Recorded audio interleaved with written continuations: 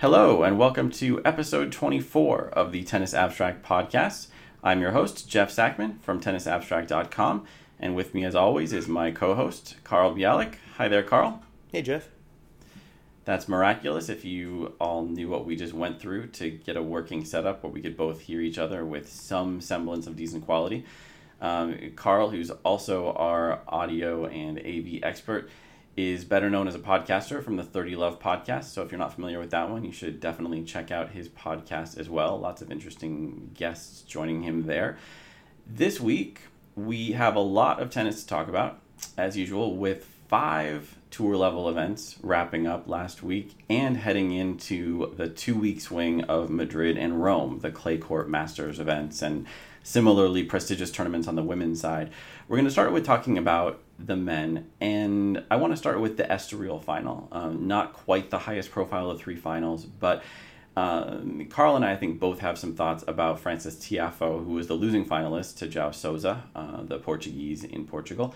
But let's start talking about Tiafoe. I was a bit surprised by his run. I believe we spoke last week about how the Americans don't make too much of a showing on the European clay, and Tennis Sandgren was breaking that trend. But Tiafoe showed up a week ahead of the Masters events and did very well. Carl, I believe we've both seen Tiafoe a few times. You can confirm, I think you saw him at a Challenger a couple of years ago. Most of his results have come on hard courts. Are you surprised that he was able to get some good results with his game on clay, a surface that he's probably not super familiar with? No, I'm not surprised. I think results are the rewards that come to players, especially American players, who actually bother to show up and play on the surface. And I think partly that's a reflection of it's not as different as we think, especially from slow hard courts like Miami, where everyone just played. And also, this is a week where results were available for people, where the fields were not all that tough or all that impressive. So showing up was a lot of the work. I mean, Tiafoe did beat Pablo Carreño Busta, who's been in the top 10, is ranked around there, and is tough on clay, and that was a really impressive win. But his other wins were pretty ordinary, and he could have gone all the way through the tournament and won it without a win anywhere near as big as the Carreño Busta win in the semifinals. And he had played on clay before. He just played on the clay tournament that American men are repeatedly showing themselves willing to show up to, and that's the one in Houston. But that's still clay. And yeah, I just think that a lot of the guys around Tiafoe's age could learn from his example that maybe not only could they get some good results if they bother showing up during the clay season when all the points and dollars are available in Europe, but that the results might actually translate into some good results for them on hard courts, that these are not completely alien surfaces. Yeah, I would agree. It seems like, especially these days, if surfaces have drifted towards the center a little bit, we have faster clay, especially at the altitude in Madrid. And you brought up the example of Houston, which is a bit problematic because Houston, yes, we've had plenty of American success there, partly just because the tournament is dominated by Americans, and just in terms of who shows up in the first place. But there's also this challenger swing in the American Southeast in Florida that determines the USTA's French Open wildcard. I don't remember if Tiafoe won that wildcard last year, but he had some success there. I mean, the memorable moment of Tiafoe's challenger swing last year was the "it can't be that good" moment in Sarasota, where there were some adults having non-tennis related fun audibly on court. So if that was his highlight of the season, it's not the best sign for his tennis, but he did play on that clay. The point I wanted to make, though, about those surfaces, though, is especially at those challengers, that's not real European dirt. That's green clay, which a lot of players complain about. I mean, Victoria Azarenka gave a press conference yesterday where you could tell she was thrilled to be back in Europe because she repeatedly said how thrilled she was to be back in Europe, out of the U.S., back to what she was familiar with and back on real clay courts. And you wonder whether there are players who maybe don't get a lot of training on clay in the first place, and when they do play on clay, it's on the fake stuff, and maybe that doesn't translate as well. I mean, do you think Do you think that's an issue, or is that something that just gets overblown by let's say clay snobs like Victoria Azarenka? Yeah, I think it's somewhat overblown. We've certainly seen players have success in Charleston and then on the European clay.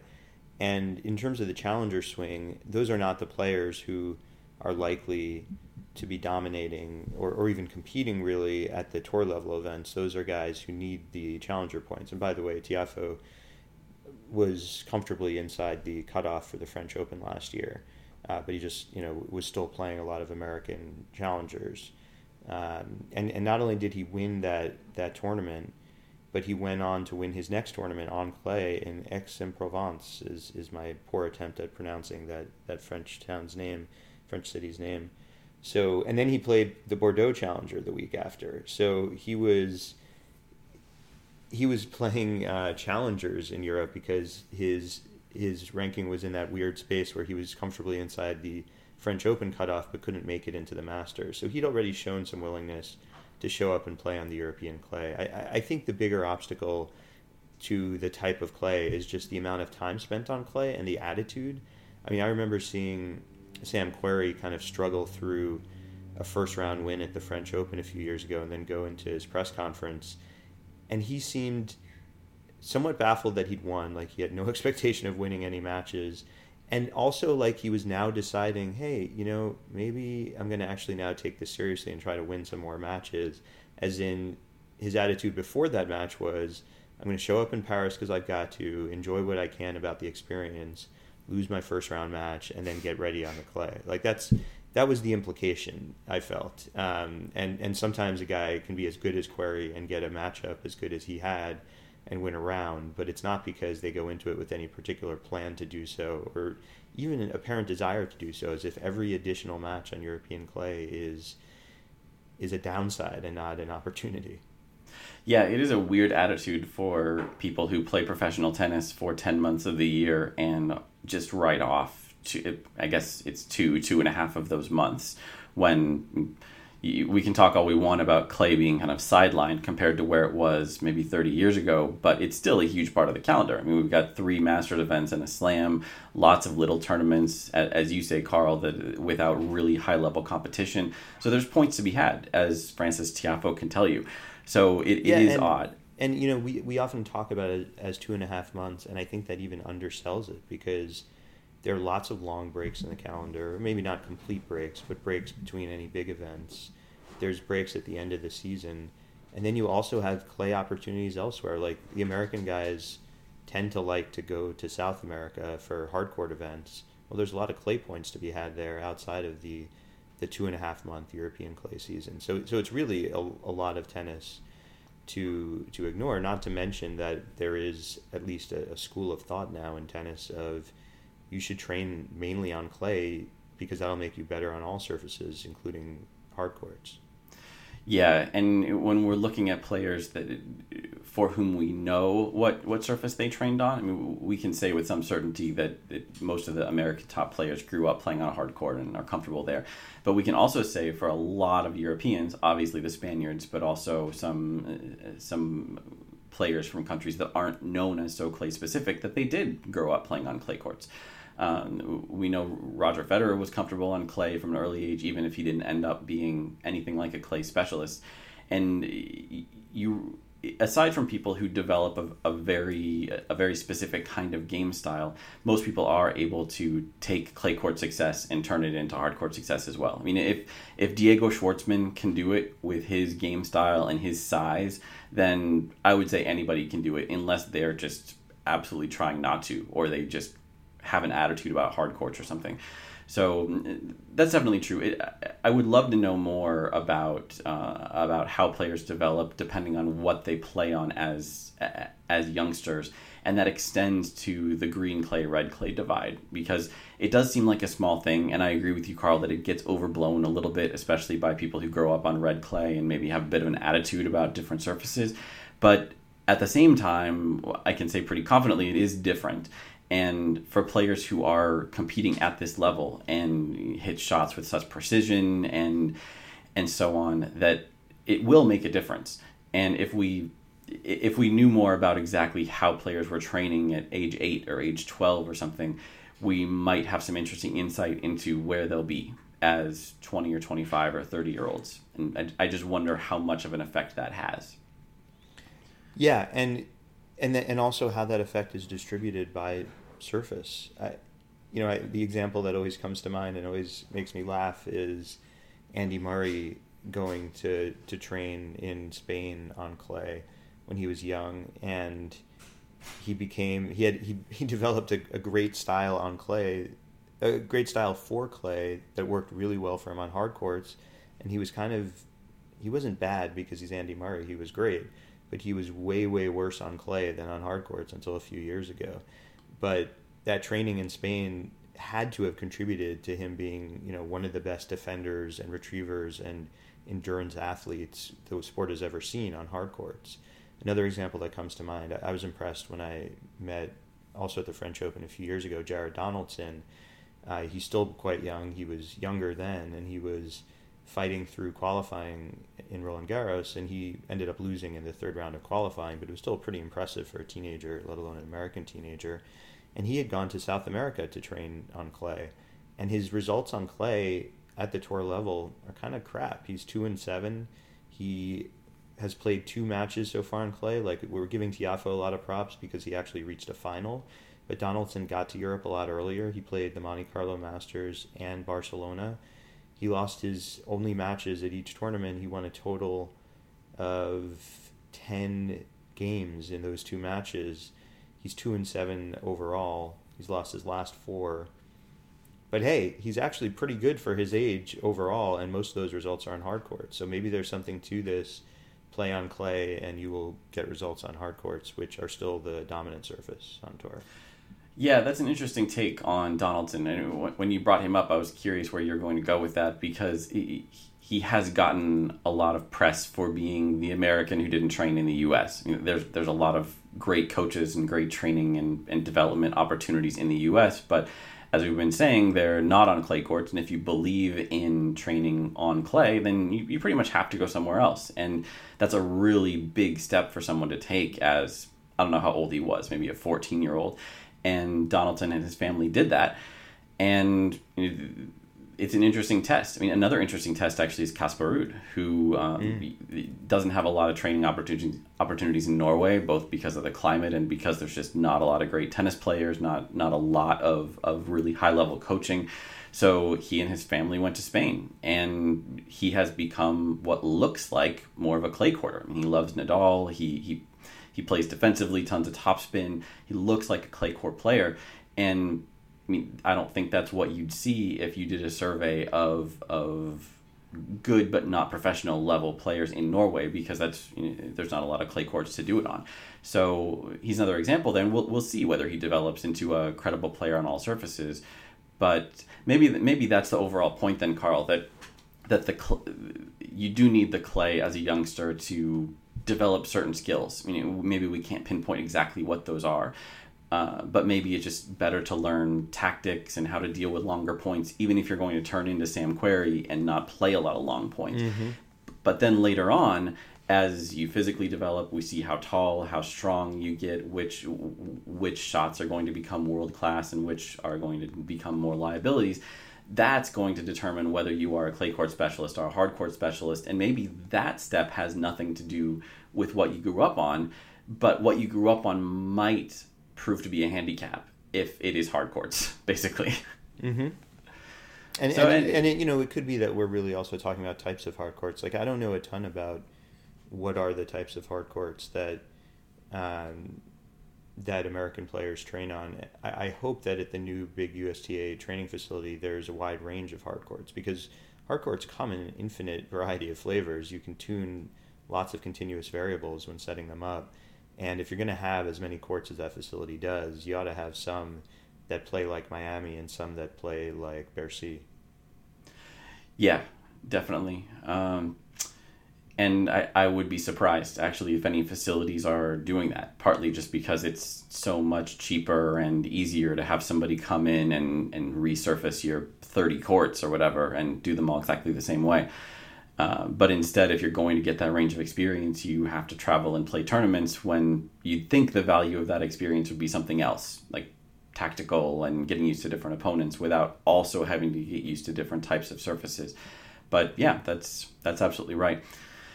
Another player I wanted to talk about in the same context as Tiafoe and his surface changing issues is Jeff, just before we jump around, there is sort of a constant Tiafoe topic. Should we at least address it, like his sort of technical style? Yeah, we can talk more Tiafoe. He's got a really unorthodox game. What do you have in mind, Carl? Well, I would rather listen to you on this one than talk, because I have one of the most unorthodox games of anyone I've ever played against has seen. You don't. You have a really nice game, so it's hard for me to say, but I've heard people say that things like his take back on his serve and on his ground strokes is really different. I think the way, sort of the distance of the racket face from his body on the backhand is also unusual, but I'm somewhat faking here, sounding like a technical tennis expert when I'm sort of an expert in how to play without technique. Well, I think the two things that are relevant here is, one is repeatability, which you hear coaches talk about a lot. And I think that's the relevant thing here for Tiafoe's serve, which is a little funky. I did watch the final yesterday, but I wasn't thinking about this when watching it, so I can't say a lot about that. But that's always the big question. When you see someone like Grigor Dimitrov as a 15-year-old serve like Federer, I think that's what makes coaches and commentators so excited. Is one of the many impressive things about Federer's serve is that it is virtually identical from one to the next. And when you look at the very best players, the very best servers, they have a simple serve without a lot of excessive moving parts, and it looks exactly the same every time. And when you see Dimitrov come along at age 15 or whatever and matching that, then it's like, holy crap, that's a huge piece of the puzzle that this kid has figured out very early on. And Tiafoe is kind of the extreme opposite of that. I mean, his serve works pretty well. He gets some free points off of it. He hits it pretty hard. He seems to be able to vary his deliveries a bit. So the effect is good, but having those excessive moving pieces it makes you wonder if it's going to be able to stay that way. Whether he's going to be able to go out for a 5-set match and just serve consistently in the way that a Federer can.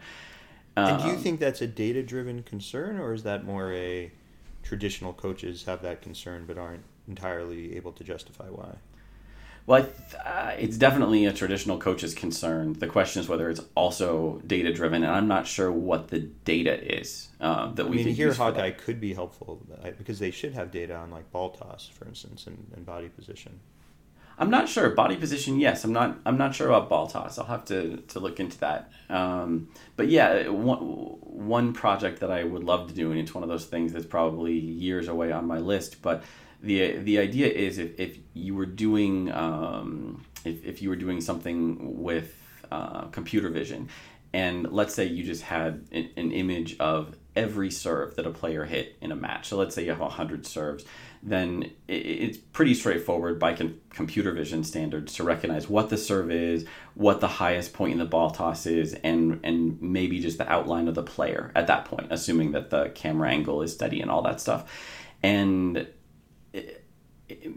it would take some complicated algorithmic work that's probably beyond my ability level, but it seems possible to take those snapshots of the toss at its highest point or the service motion at some specific point and see how consistent it is.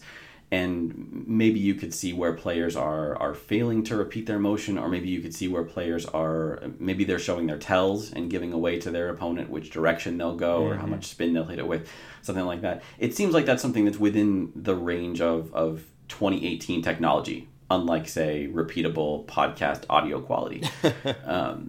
So I don't know. Maybe people are working on that.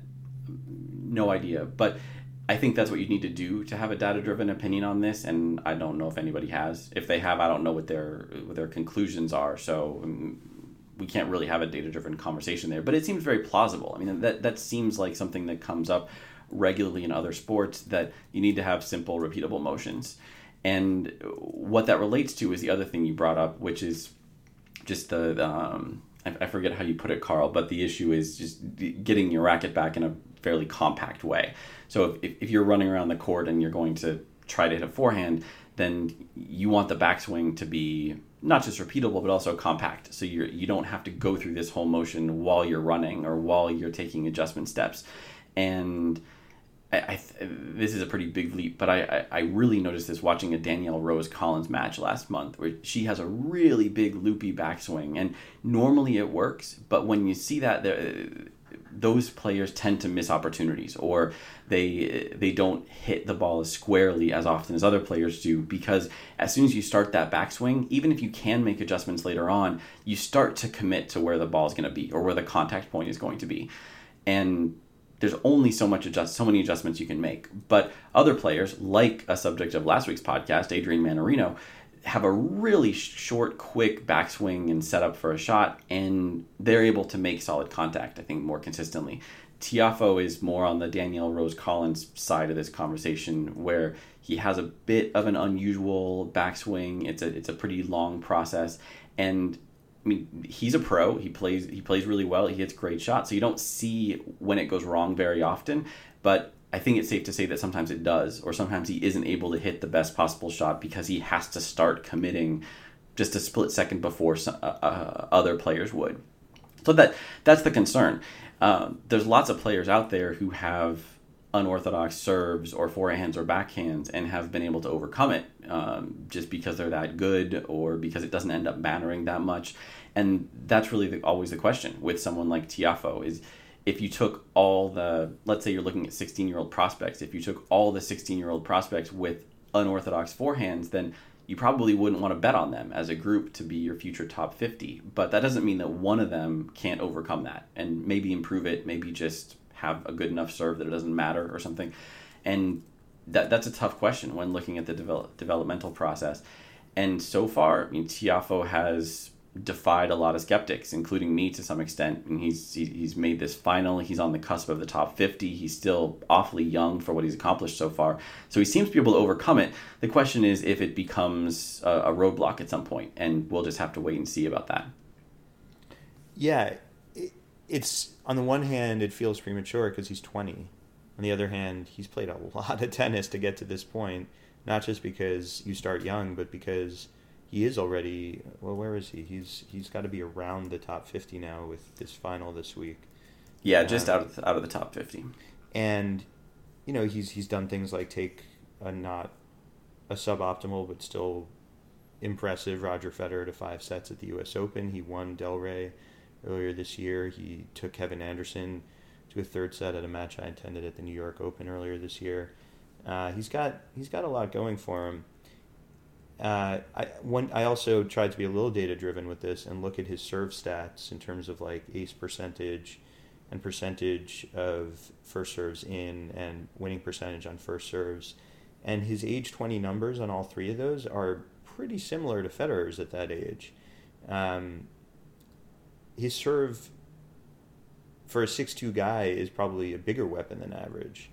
So sometimes the breakdown in a case like that could be because someone is trying to fiddle with it because they do think it's going to eventually break down, and maybe they could actually teach him a new way that is going to in the long term be better for him, but that transition process can be brutal. Yeah, and that's the tough thing with any pro is I think there are lots of cases where a player or his coach realizes that there is an issue that needs to be resolved, but with a 10-month calendar, when you can go to a tournament every week, then there's not a lot of time to rebuild something. And in some cases, that means it just kind of gets let go and it never gets rebuilt. And that could be another question for Tiafoe, is whether he does end up making changes. But again, maybe it will turn out that he doesn't need to. Compared to his age group, he's in great shape right now, and he's proving that he's more versatile with regard to surfaces than a lot of people in his age group and from his home country are. So there's a lot of potential there. He's something like 10 or fewer than 10, but in the live rankings even, he's 10 ranking spots from being number 4 American as a 20-year-old. And he's not, the top 3 are not like in the top 5 of the rankings. So he's already not far from being the best or one of the best Americans, and he's 20 years old. Yeah, that's impressive.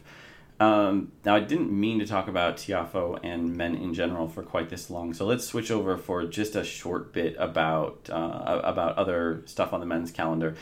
One of the other tournaments this last week was in Munich, and Alexander Zverev was the top seed. He was the huge favorite. I think that my model had him at some close to 60% to win the tournament even before the tournament started, and he went on to win it. I think he lost only one set, and that was in his first match, the second round against Yannick Hanfmann. But then he went on to play pretty routine matches against Hyung Chung in the semifinals and then Kohlschreiber in the final. And it's an interesting tale of two players there between Chung and Zverev, both young, lots of potential. But Zverev is a lot more comfortable on clay. He grew up, another one of these guys who grew up playing a lot on clay, even if his game is a bit more of a hard court.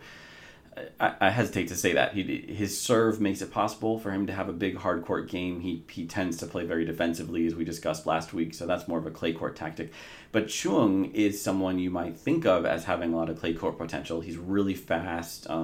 He's got a pretty compact game, so he can adjust to if he bounces, he can make last minute adjustments.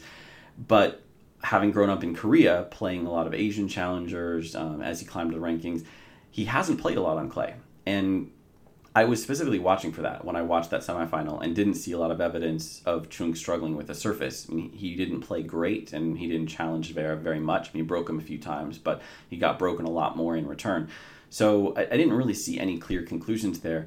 But an interesting reference point for Chung is a much bigger Asian name in Kei Nishikori. And Carl, before we started recording, you brought up Nishikori in that very context. And Nishikori also probably started his career both training and climbing the rankings playing mostly on hard courts, but he turned out to be a very, very good clay court player, maybe one of the best in the game. I mean, do you think that's something that's a status that Hyung Chung could reach as well, Carl? I think the sky's the limit for Chung. I think he can do whatever he sets his mind to. I'm not surprised he's a quick study if it is true that he hasn't played much on clay. And I think, as you point out, his game transfers well to clay. So I think once you can sort of figure out the footwork, that kind of game can be just transplanted onto the surface willy-nilly. He still risks on any surface, including clay, just being out-hit by the biggest hitters in the game. But he's also quite young and could... I mean, as is Zverev. Zverev, could be one of the all-time greats by the pace he's on right now. But I could see Chung becoming one of the top threats on clay because I think he could be one of the top threats on every surface. I was surprised that how confidently you answered that question with a huge bit of praise for Chung. I mean, I like him as well, but I'm maybe a little bit more careful about it. I don't think right. I mean, I am projecting one potential career path that doesn't account for injuries, which he suffered during the Australian Open and so on. It was probably a little too optimistic. Well, and that's a whole other issue. Is like you say, the injuries brought him down on the Australian Open, and he's had some other health concerns as well. I think just in the last couple of years, he was out for several months for an injury that I don't remember the nature of, but I don't believe we talked about him much, if at all, after the Australian Open. Maybe because we weren't recording very many episodes. But what do you like so much, Carl? And what makes you think this best case scenario for Chung is? I mean, it sounds like you're thinking of him as potentially a number one or like a top three kind of guy. I mean, do I have that right? You do. I mean, I think it's partly just from looking at his results from the Next Gen finals through now and how consistently he's gone deep. But you and I have talked before about the sort of perils of making lots of quarterfinals instead of winning one title and losing in some first rounders, and that the guy who makes a bunch of quarterfinals is probably better overall and playing better tennis and winning more matches, but that's not yet being reflected in the rankings. And the Next Gen finals is an extreme version of that because you get no ranking points for that, which I understand, but which makes it a little funny because Chung won all 5 matches playing some of the top future stars, and he's one of the older among them, but still really impressive performance there. And since then, round of 16, quarterfinal, semifinal at the Australian Open, quarter, semi in Munich. that's really consistent, especially given that he did suffer an injury at the Australian Open, had some really nice wins, knocked out Djokovic in straight sets at the Australian Open. He's a really smart, versatile player. He has a lot of options. His serve is not going to be a giant strength, but he manages it well. And I think he does pretty much everything else in the game well. He's good from both sides. But the thing I really look for in a younger player is like tactics and decision making, and I think he's one of the best there. But yeah, Nishikori, I could say all that about Nishikori, and Nishikori could have been top 3 and maybe still could be, but injuries have made it tough. So Chung having some injury problems does not bode well. Yeah, definitely. And I would say that you're right to mention Nishikori as a cautionary tale. But on the other hand, if Nishikori's results when he's healthy, his overall demonstrated skill level, I mean, that's got to be one of the best possible outcomes for Chung or for any player. I mean, Nishikori, if you could somehow take away the injuries, then he is a perennial top 5 type guy. And hopefully we'll see that in practice for a few injury-free years. But even if not, I mean, the talent is a good comparable to have for somebody like Chung who's making his way up in the game. And Nishikori was competing with Djokovic, Murray et al., and I don't think Chung will be. So that's partly why I sounded so optimistic for him. Yeah, that helps a lot. And there's reasons to be a little bit careful with projections about Zverev. I mean, he's the best in his generation, but I'm not sure that translates into being being in the best ever conversation unless he starts winning more matches at slams.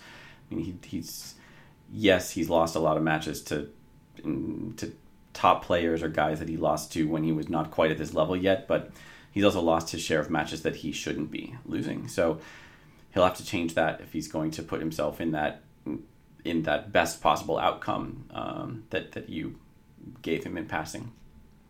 I mean, so much of this depends on whether his performance at this age translates into performance long term. Like, if you do the comparison to Roger Federer, with greatest of all time, at least based on current results, then Zverev at just turning 21 is looking pretty good.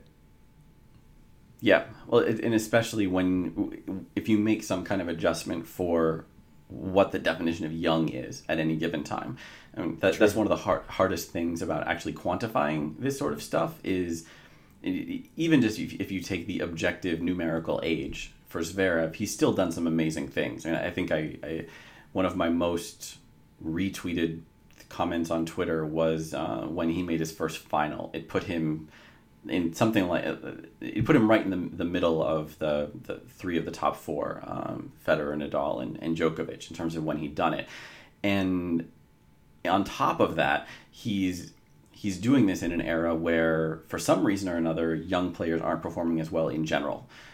Certainly compared to 30 years ago, but even compared to when Federer was coming up. So if Zverev follows Federer's career path year by year, that's impressive, but in a way it's even more impressive than it was for Federer. I mean, that's a lot to ask because he's coming up on a couple of years where he's going to have to almost not lose any matches to continue to equal Federer's record, but he's doing it without people of his same age cohort really giving him much of a challenge, and that's something that Federer had a very different experience with. So, can I give you a quick stat?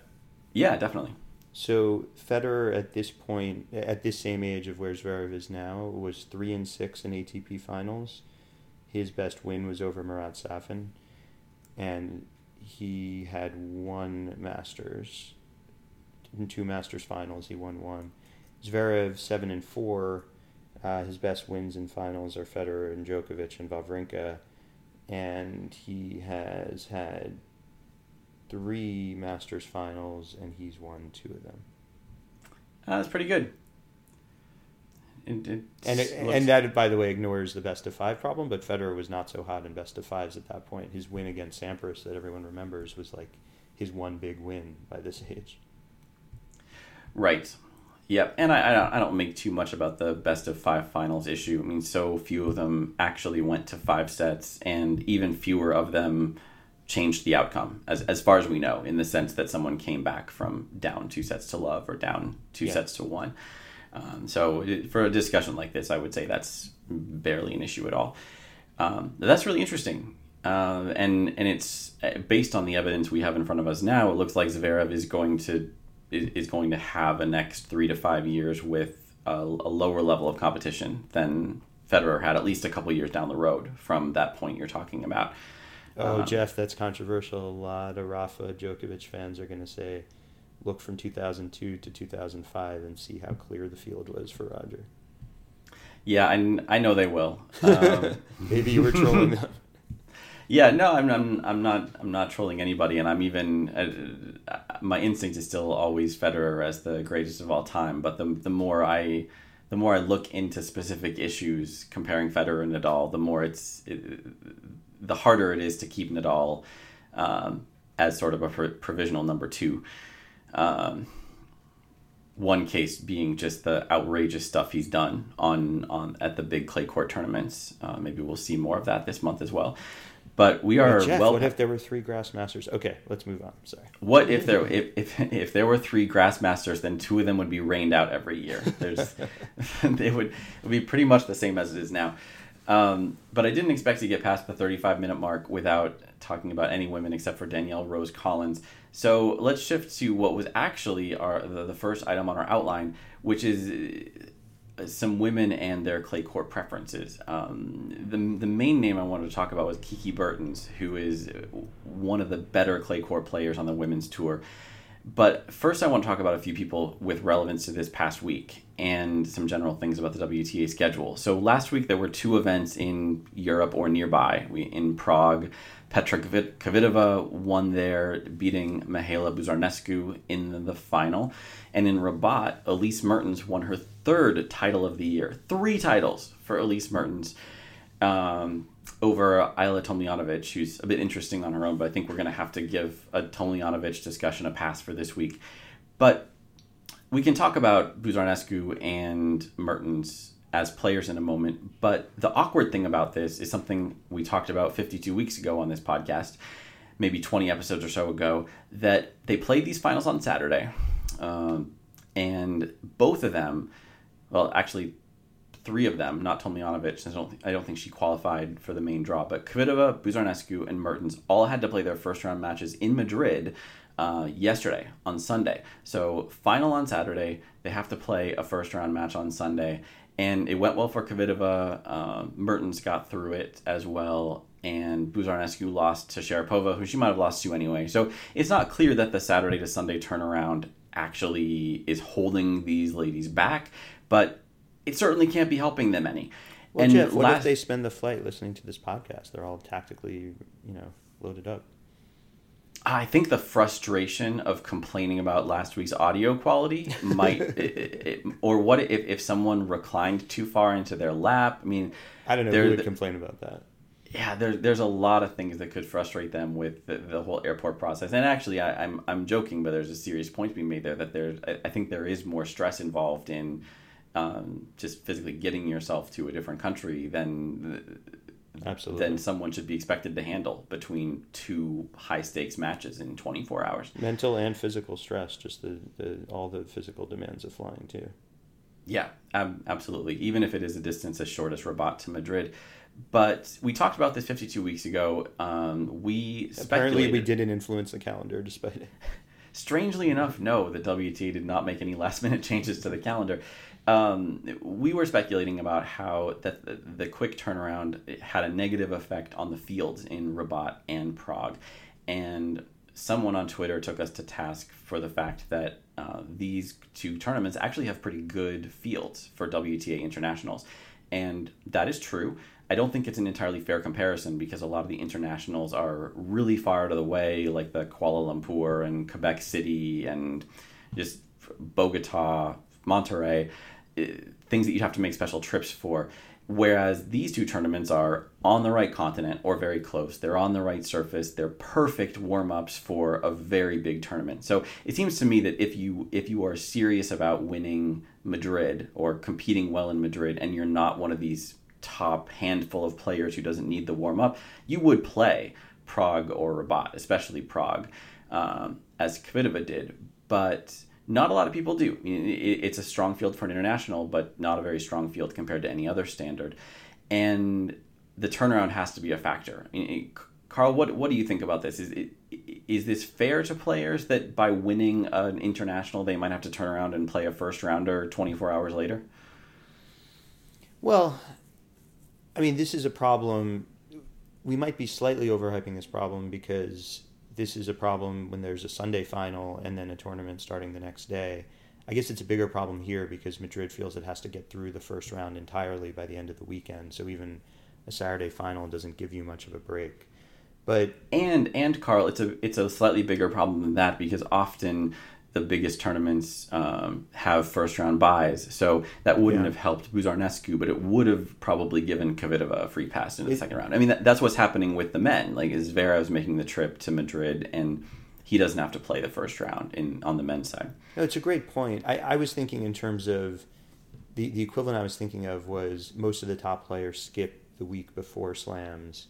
And one of the arguments for doing it is that if you reach the final, no one gets a bye at a slam, and usually the first round has to be done in the first 2 days. So you usually will have a Saturday final, but it still can be a tight turnaround, and you get similarly weak fields those weeks. I do wish that Madrid and Rome confine themselves to 1 week, but then again, I've seen enough completely empty stadiums during the week for tournaments to feel some sympathy for why they'd want 2 weekends for their tournaments. Yeah, I think you kind of get the field that you deserve in those cases. Not that you deserve, but you get the field that results when people are making calculations. I could see some of the finalists and prospective finalists making the calculation of, I probably didn't have that high an expected point total. Maybe I would have had to qualify anyway for those premier events. Why not see how I'll do with a much weaker field, albeit not the weakest international field the week before. And you see that with slams sometimes. I mean, I can think of some finalists in the tournaments the week before who then lost in the first round, and then there was some buzz of like, should they have played that tournament? I think that buzz ignored that there was a good chance they were going to lose in the first round anyway. And for that player, reaching a final or even winning a title might be a bigger career accomplishment than having a slightly better chance of winning a first rounder at a slam. Yeah, absolutely. And the point totals are a bit easier to remember on the men's side. So thinking in those terms, if you can win a 250, then what is that the equivalent of? Is that like losing in the fourth round at a slam, something like that? Yeah, I think you get 180 for losing in the fourth round, which is not an easy thing to reach. No, and it's the poster boy for this in my mind is Roberto Bautista Agut. He seems like the 250 winner the week before Slam, and maybe I'm just generalizing from one tournament when he did that, but I guess he's won a lot in Auckland, so that's a good example. The week before the Australian Open, and yeah, I mean he seems like a decent bet to make it to the round of 16, but a bad draw means he has to play a top 2 or top 4 seed in the round of 16, and then it's over for him. So he's not really jeopardizing much by playing the week before and racking up those extra points. So yeah, that's a good point. And one of the players I want to talk about, I've mentioned Elise Mertens already. I don't know how much she is strategically scheduling, but if she is strategically scheduling, she should get an award for how well she is strategically scheduling. She won this tournament in Rabat, and I mentioned earlier she has now won 3 titles this year. The first one was in Hobart the week before the Australian Open. The second one was in Lugano just a few weeks ago, the beginning of the clay season. And in those 3 tournaments, she has not played an opponent in the top 50. And she's the scheduling goat. She is the scheduling goat. Yeah, I don't want to take anything away from her because it always feels like you're criticizing a little bit or making for a backhanded compliment when you talk about weak draws. But obviously the draw is the same for everybody, and there are 31 other women at each one of these tournaments who weren't able to do the same thing. So she's clearly doing something right, and I have a lot of respect for her abilities, especially on clay courts. But the opportunity, like you say, Carl, the opportunities are absolutely there. And maybe there are other players who would be better served to more aggressively take advantage of them. I mean, I think that it's easy to predict ahead of time that Rabat is not going to have a very strong field. Especially when you do your tournament strength rankings. Yeah. But one of the things you've mentioned, Carl, when we've talked about smart scheduling before is how it's not super easy ahead of time to know where the strongest fields are going to be. In the case of this last week on the men's tour, Munich was heavily influenced by the fact that Alexander Zverev showed up. But if he had a nagging ankle injury or something, if you take him out of the draw, then Munich doesn't look that much harder than Estoril, for instance. But I think if you look at Prague and Rabat over the years, or their equivalent tournaments, then you can look at Rabat and think, you've got a pretty good chance of winning. If you're Elise Mertens or any number of other women, and maybe there's some missed opportunities there. But there were three women I wanted to focus on who don't get almost any press at all. One of them is Elise Mertens, who we can come back to in a minute. Another one is Buzarnescu, who I've mentioned already, who's up to something like 32 in the rankings, and I wonder how many tennis fans on earth could even pick her out of a lineup. She's managed to climb the rankings so anonymously. But the third one I want to talk about is Kiki Bertens, who didn't play last week. She's in the draw in Madrid. She won her first round match against Sakari, I think it was. And a friend of the podcast, the other Jeff from First Ball In, his blog on Tumblr, he made the observation that Kiki Bertens has this outrageous gap between her clay court performance and her hard court performance. Regular readers and listeners might remember that we were talking about how extreme of a clay court preference Dominic Thiem has, that he's the most specialist clay courter on the men's tour. Kiki Bertens is actually a little bit more of a specialist than Thiem is, in just finding the ratio between her clay court ELO and her hard court ELO ratings. So she's someone who really likes clay, has had some pretty horrible results on hard courts, and she's got to be considered a dark horse at the French Open, and certainly at Madrid and Rome as well. She's someone who can show up and beat almost anybody on a clay court. And Carl, we've been talking about this for a few days now. Physically, she doesn't profile as, the speedy, counter-punching Sarah Irani style clay courter, but the results tell a different story. Do you have any theories as to how Bertens gets these results that she does?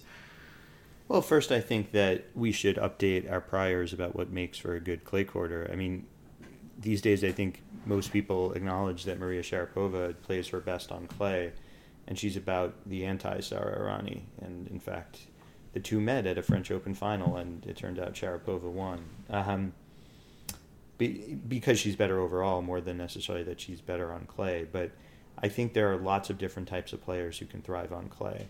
And I think probably a really big factor, sort of as we discussed before, is just how often you play on this stuff and what your attitude is to it. Bertens, by the way, speaking of scheduling, could probably benefit from scheduling more aggressively on clay, because she has this incredibly consistent record of going deep in clay tournaments. But this year she didn't play between the green clay of Charleston and Madrid except for one match in Stuttgart. And last year she didn't make it to Europe again until Stuttgart.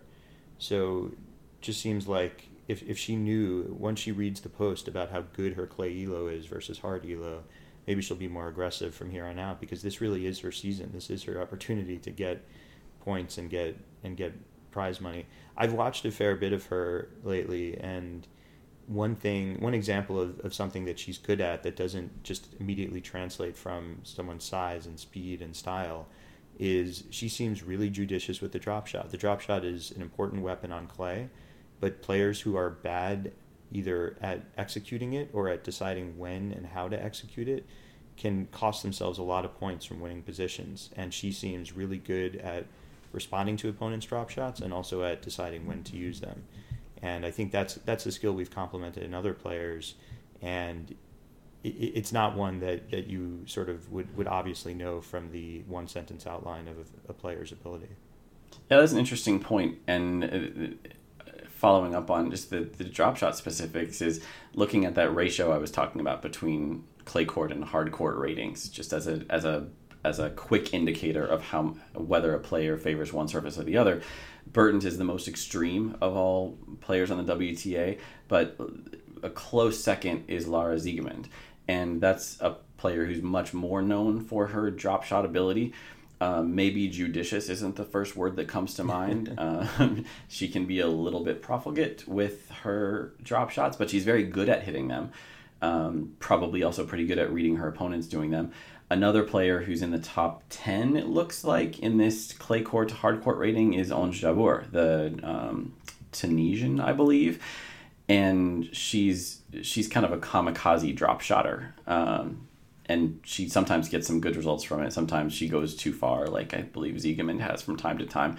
But it is interesting, thinking back to a couple of posts that I wrote, and I don't think we ever discussed on the podcast last fall. I did a lot of work into the value of smash skill. And it seems like a peripheral part of the game. I mean, you have to be good at it, but it's not going to make that much of a difference. You're not going to hit that many smashes in the course of a match.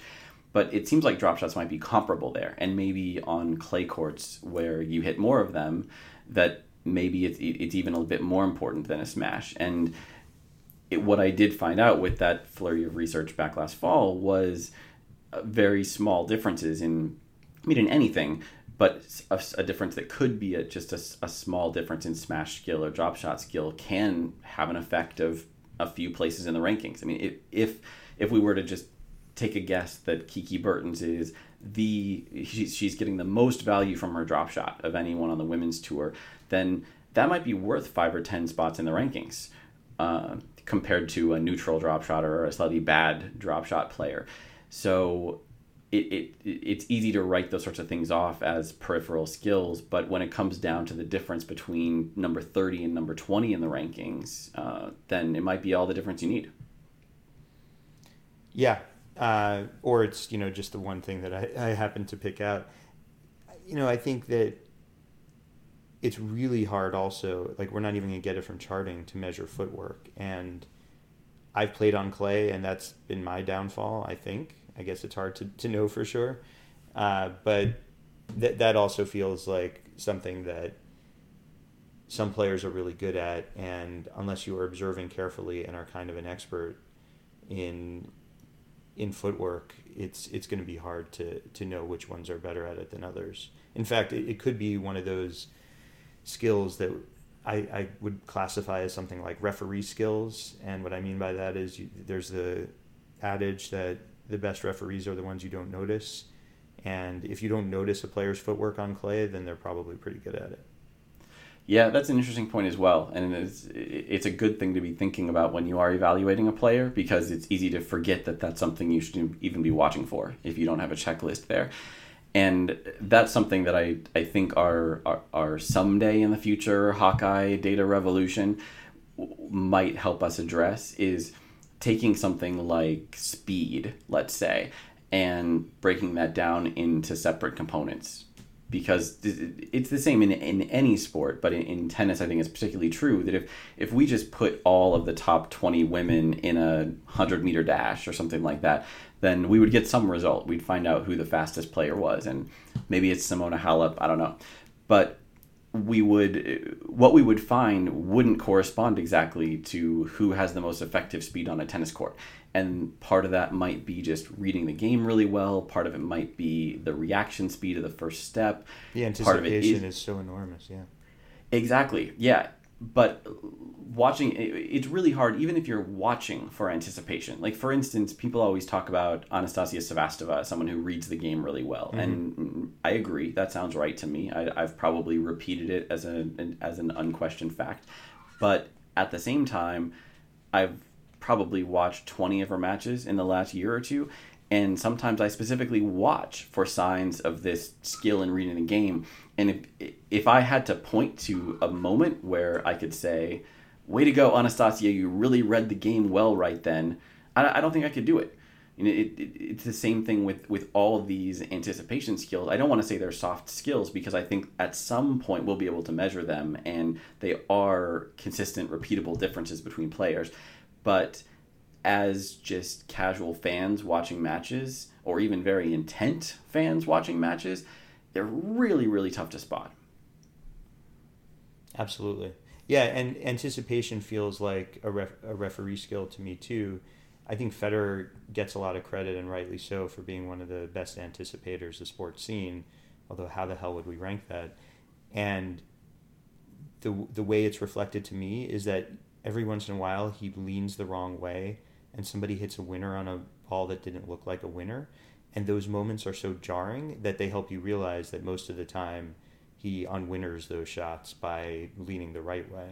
Or, the skill really with leaning is you lean the way that the easier shot is going, and that pushes the opponent to take a more difficult shot. So you take a ball that was maybe an 80% going to 80% chance of winning the point from that position, and you lower it just by making them take the tougher shot because they see you leaning. So these skills can really count. Yeah, absolutely. And there are some ways possibly to get at the skills with proxies. And one of the things I've been thinking about just having this conversation for the last couple of days is sort of the opposite of the aggression indexes that I've written about a little bit. So instead of looking at how aggressive a player is, look at what their effect is on their opponent's stats. So you might get different stats for opponent winner rate and opponent unforced error rate.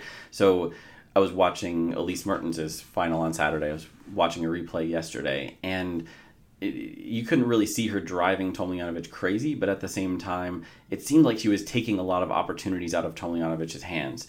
So if we could look at, say, 10 or 20 Mertens matches and see that she is reducing her opponent's winner rates by 10 or 20%, then that would be a significant finding and suggest that either she's playing skillful shots that don't show up in the winner tally, or she's anticipating very well and just taking away those winners in the first place, or maybe she's coaxing more unforced errors out of her opponents. That's another thing we could actually create a metric to do.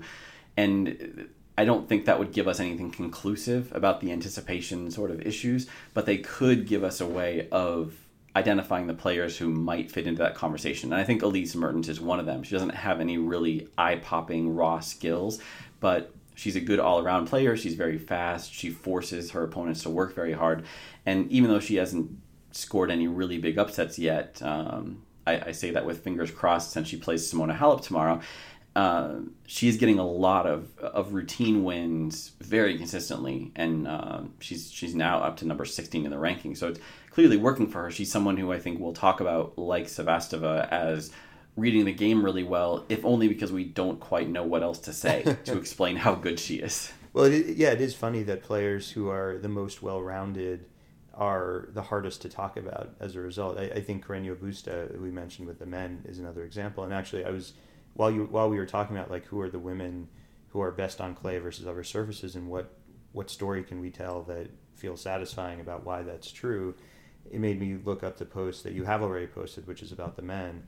And a lot of the men fit into the description. I mean, Dominic Thiem and Rafael Nadal, sure, they have some eye-popping skills, but they're top 10 overall. I think they're top 5 overall, so no surprise there.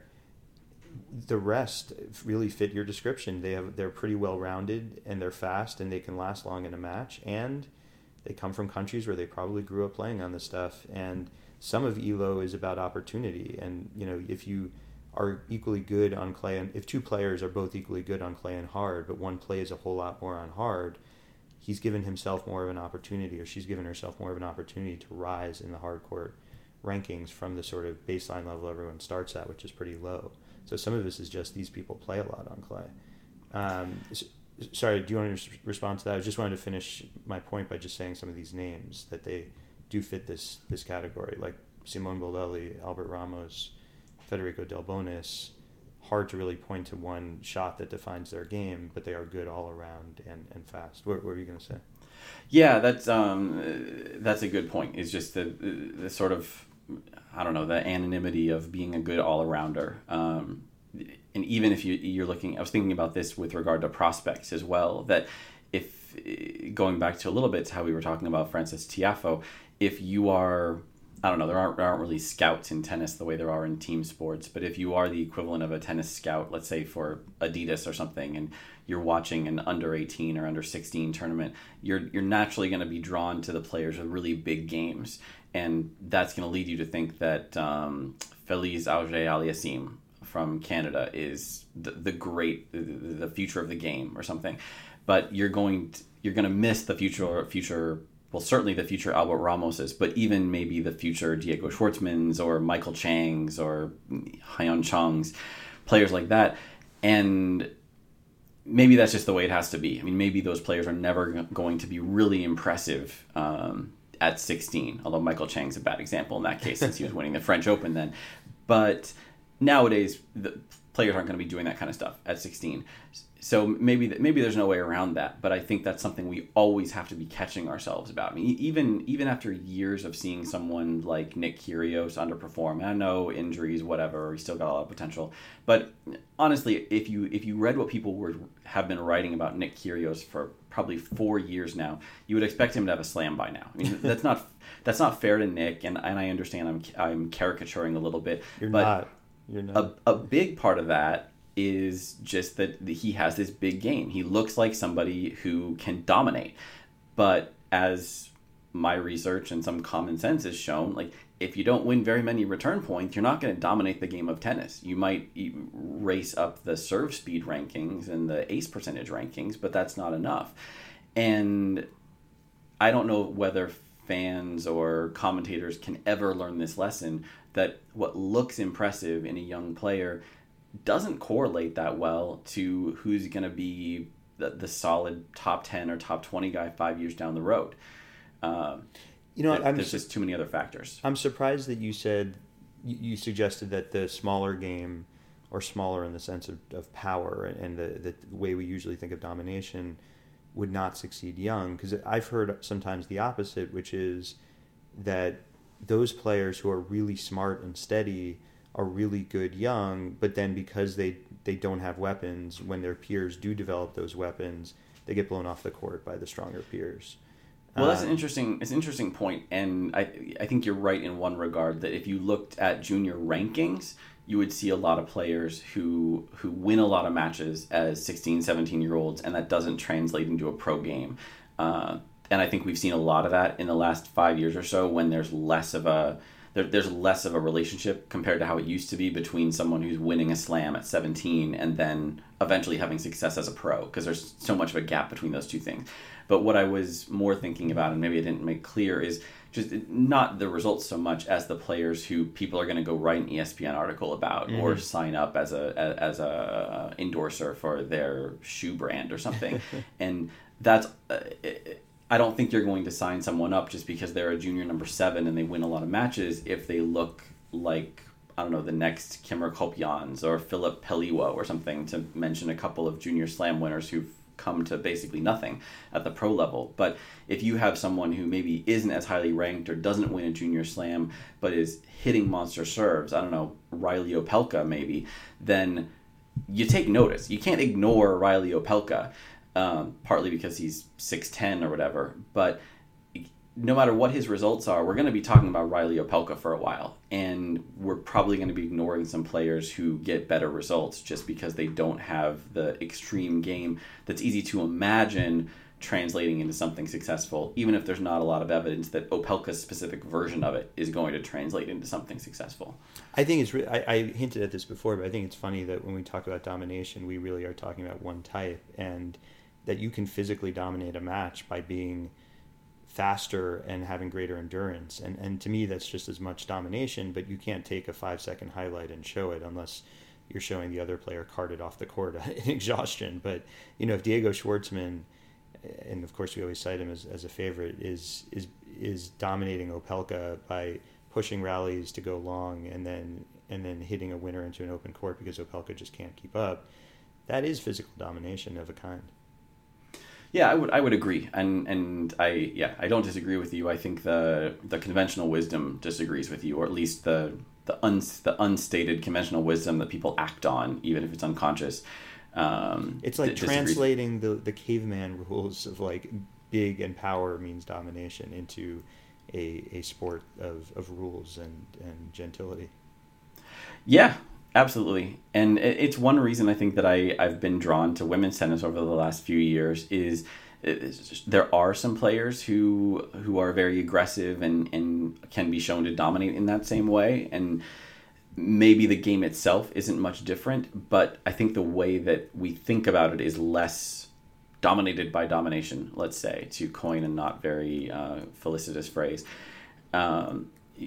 You can easily imagine a Simona Halep or Agnieszka Radwanska highlight reel that is really impressive and suggests something kind of like domination and is purely based on getting the balls that no one else would get to and running down drop shots, running down lobs, and hitting amazing winners from awkward positions, even if they aren't hit that hard. And you see that a little bit with the men. I mean, I'm thinking back to the Isner-Schwartzman match in Paris last year. It was. I think one of the biggest highlights of the year, or the biggest highlight moments of the year was, I think Schwartzman had to run down a lob and hit a tweener past Isner at the net. And, I mean, it stretches the definition of the word to call that domination. And it doesn't come up very much in men's highlight reels. Or if it is, it's bracketed by Isner hitting ace after ace after ace. But that isn't what highlight reels usually look like on the women's side, and that's an accurate reflection of what the matches are like as well. I mean, they are less dominated by just one or two powerful shots, and can be influenced more by someone who's really fast and strategically really sound, and maybe even by Anastasia Sevastova's really high level of skill at reading the game. So it seems like there's more variety there, and maybe I'm caricaturing this myself, and maybe there isn't much more variety there, but maybe with the men it's easier to fall into the sort of caveman trap you're talking about of hit ball really hard, win tennis match. Jeff, we're past an hour. There's a few things that I want to follow up on, including what you just said. Can I do them quickly and then you can respond to them? Super fast. Okay.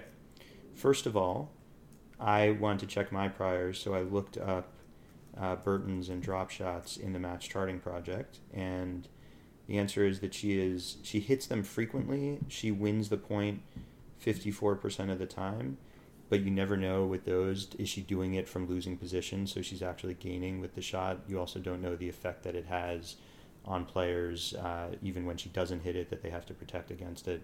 So I'm going to call that an open question. Also, you don't know which matches were chosen, the potential for sampling bias. You do know which matches are chosen, but there is that potential. Secondly, we talked about Mertens as potentially being a scheduling goat, and I have a suggestion for a pretty straightforward test of how good someone is at scheduling, and that would be comparing their ELO to their current ranking. And Mertens is actually, and this is an ELO update from a week ago, so this doesn't count for her latest success, that she is 22nd in ELO and 16th in the live rankings and the overall rankings. So that certainly suggests that she is somewhat fairly ranked. Maybe she hasn't scheduled as well outside the tournament she won with easy draws. Maybe the mandatory scheduling is an issue. Burton's, on the other hand, is all the way down at 40th in the ELO and 22nd in the live ranking, which may also be a reflection of, if you go really deep in some tournaments, which she does on clay, and then you don't in others, then you are going to have a better ranking than your ELO will suggest, because you'll have a lot of bad losses mixed in there. Okay, go ahead. That's an interesting suggestion. I've looked at those the same way that you're describing, just comparing ELO to actual ratings as a proxy for scheduling skill. The one problem with that might be part of what you're seeing with Kiki Bertens is ELO is going to have a decent component of reflecting more matches that are more than 52 weeks old. Right. And I think for Kiki that's particularly important, because I think she had a couple good runs that are more than 52 weeks old, but recent enough that they still have some effect on her rating. Right. So it might be that if you created an ELO-like measure that only used the last year's worth of data, which I think I wrote up notes for that one day, and I forget whether this was for the same purpose, but I think that would be a really good way of doing it. Mm-hmm. Maybe it doesn't apply to Mertens because she has that Australian Open semifinal as well. So she hasn't piled up wins just from these internationals she's chosen to play, even if she has gotten some pretty good draw luck at the internationals. Last two things, also trying to look for commonalities in the men who have the best ratio of clay ELO to hard ELO, the highest ratio, and looking forward to the women's list as well. And basically, the commonality is there are no Australians or Americans among them, which is as we'd expect. But also noticed quite a few one-handed backhands in the mix with the men, including Bolelli and Cuevas, Almagro, Leonardo Meyer, Kohlschreiber, Wawrinka. And then it occurred to me, and Feliciano Lopez, and with the women, two women who their ELO rating now is probably not truly a reflection of their ability, but at their peak, Sara Errani and Roberta Vinci, I expect, would have been high on that list. Sorry, not Errani. Vinci and, help me out, the beautiful flowing one-hander of the women's tour. I can't believe I can't. Schiavone? Well, Schiavone actually is another great example, but no, I was thinking of the Spaniard, Suarez Navarro, of course. Oh, yeah, of course. So anyway, that is a hypothesis, but it could just be that one-handed backhands tend to come from those countries. And then lastly, I had to give Jeff props on Bautista Agut because I did not realize this, but for every Australian Open and U.S. Open since the start of 2016, he has entered a tournament the week before, always Auckland for the Australian Open, Winston-Salem for the U.S. Open. Every single time he's made the final, and he's only lost one final. So you were absolutely right. Wow. Okay. Well, I think more props are due to Roberto Bautista Agut for winning those matches. The one follow-up comment I wanted to make about your point about the Australians and Americans not showing up in that clay court rating is interesting. For the women, number 6, and again, what we're rating players on is just the ratio of clay court ELO to hard court ELO. So how much they prefer clay courts. Number 6 is Sam Stosur. Yeah. I mean, the results French Open. Yeah. Yeah, the results back it up. It's not that big of a surprise when you think about it. Top spin forehand, kick serve. Yep. And interestingly, some of the players you mentioned aren't super high, like Suarez Navarro. I don't have this list in a very friendly format, so I can't give you the ranking, but maybe she's in the top, barely in the top quartile, something like that. And then Errani I haven't even found yet, so I'm surprised. Maybe it's because she's just not that good on any surface anymore. Yeah, when I looked at Errani and Vinci, I think they've just fallen off too much to really register. But Suarez Navarro I'm a little surprised about, yeah. Yeah. So yeah, I think we should wrap it up on that point. So consider this our clay court preference episode.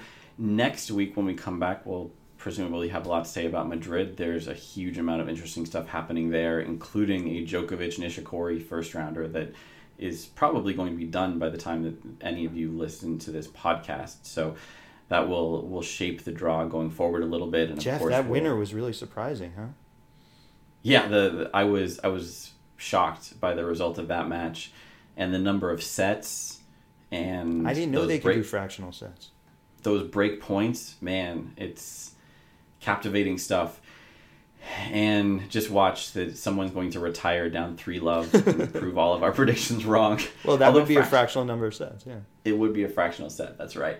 So, yeah, lots to talk about there. Hopefully we'll be discussing the victory of Simona Halep in her third consecutive Madrid, as well as the victory of Diego Schwartzman, who has been on a bit of losing skid, but beat one of Carl's favorites, Adrian Manarino, before we started recording this today. Everyone go watch that match.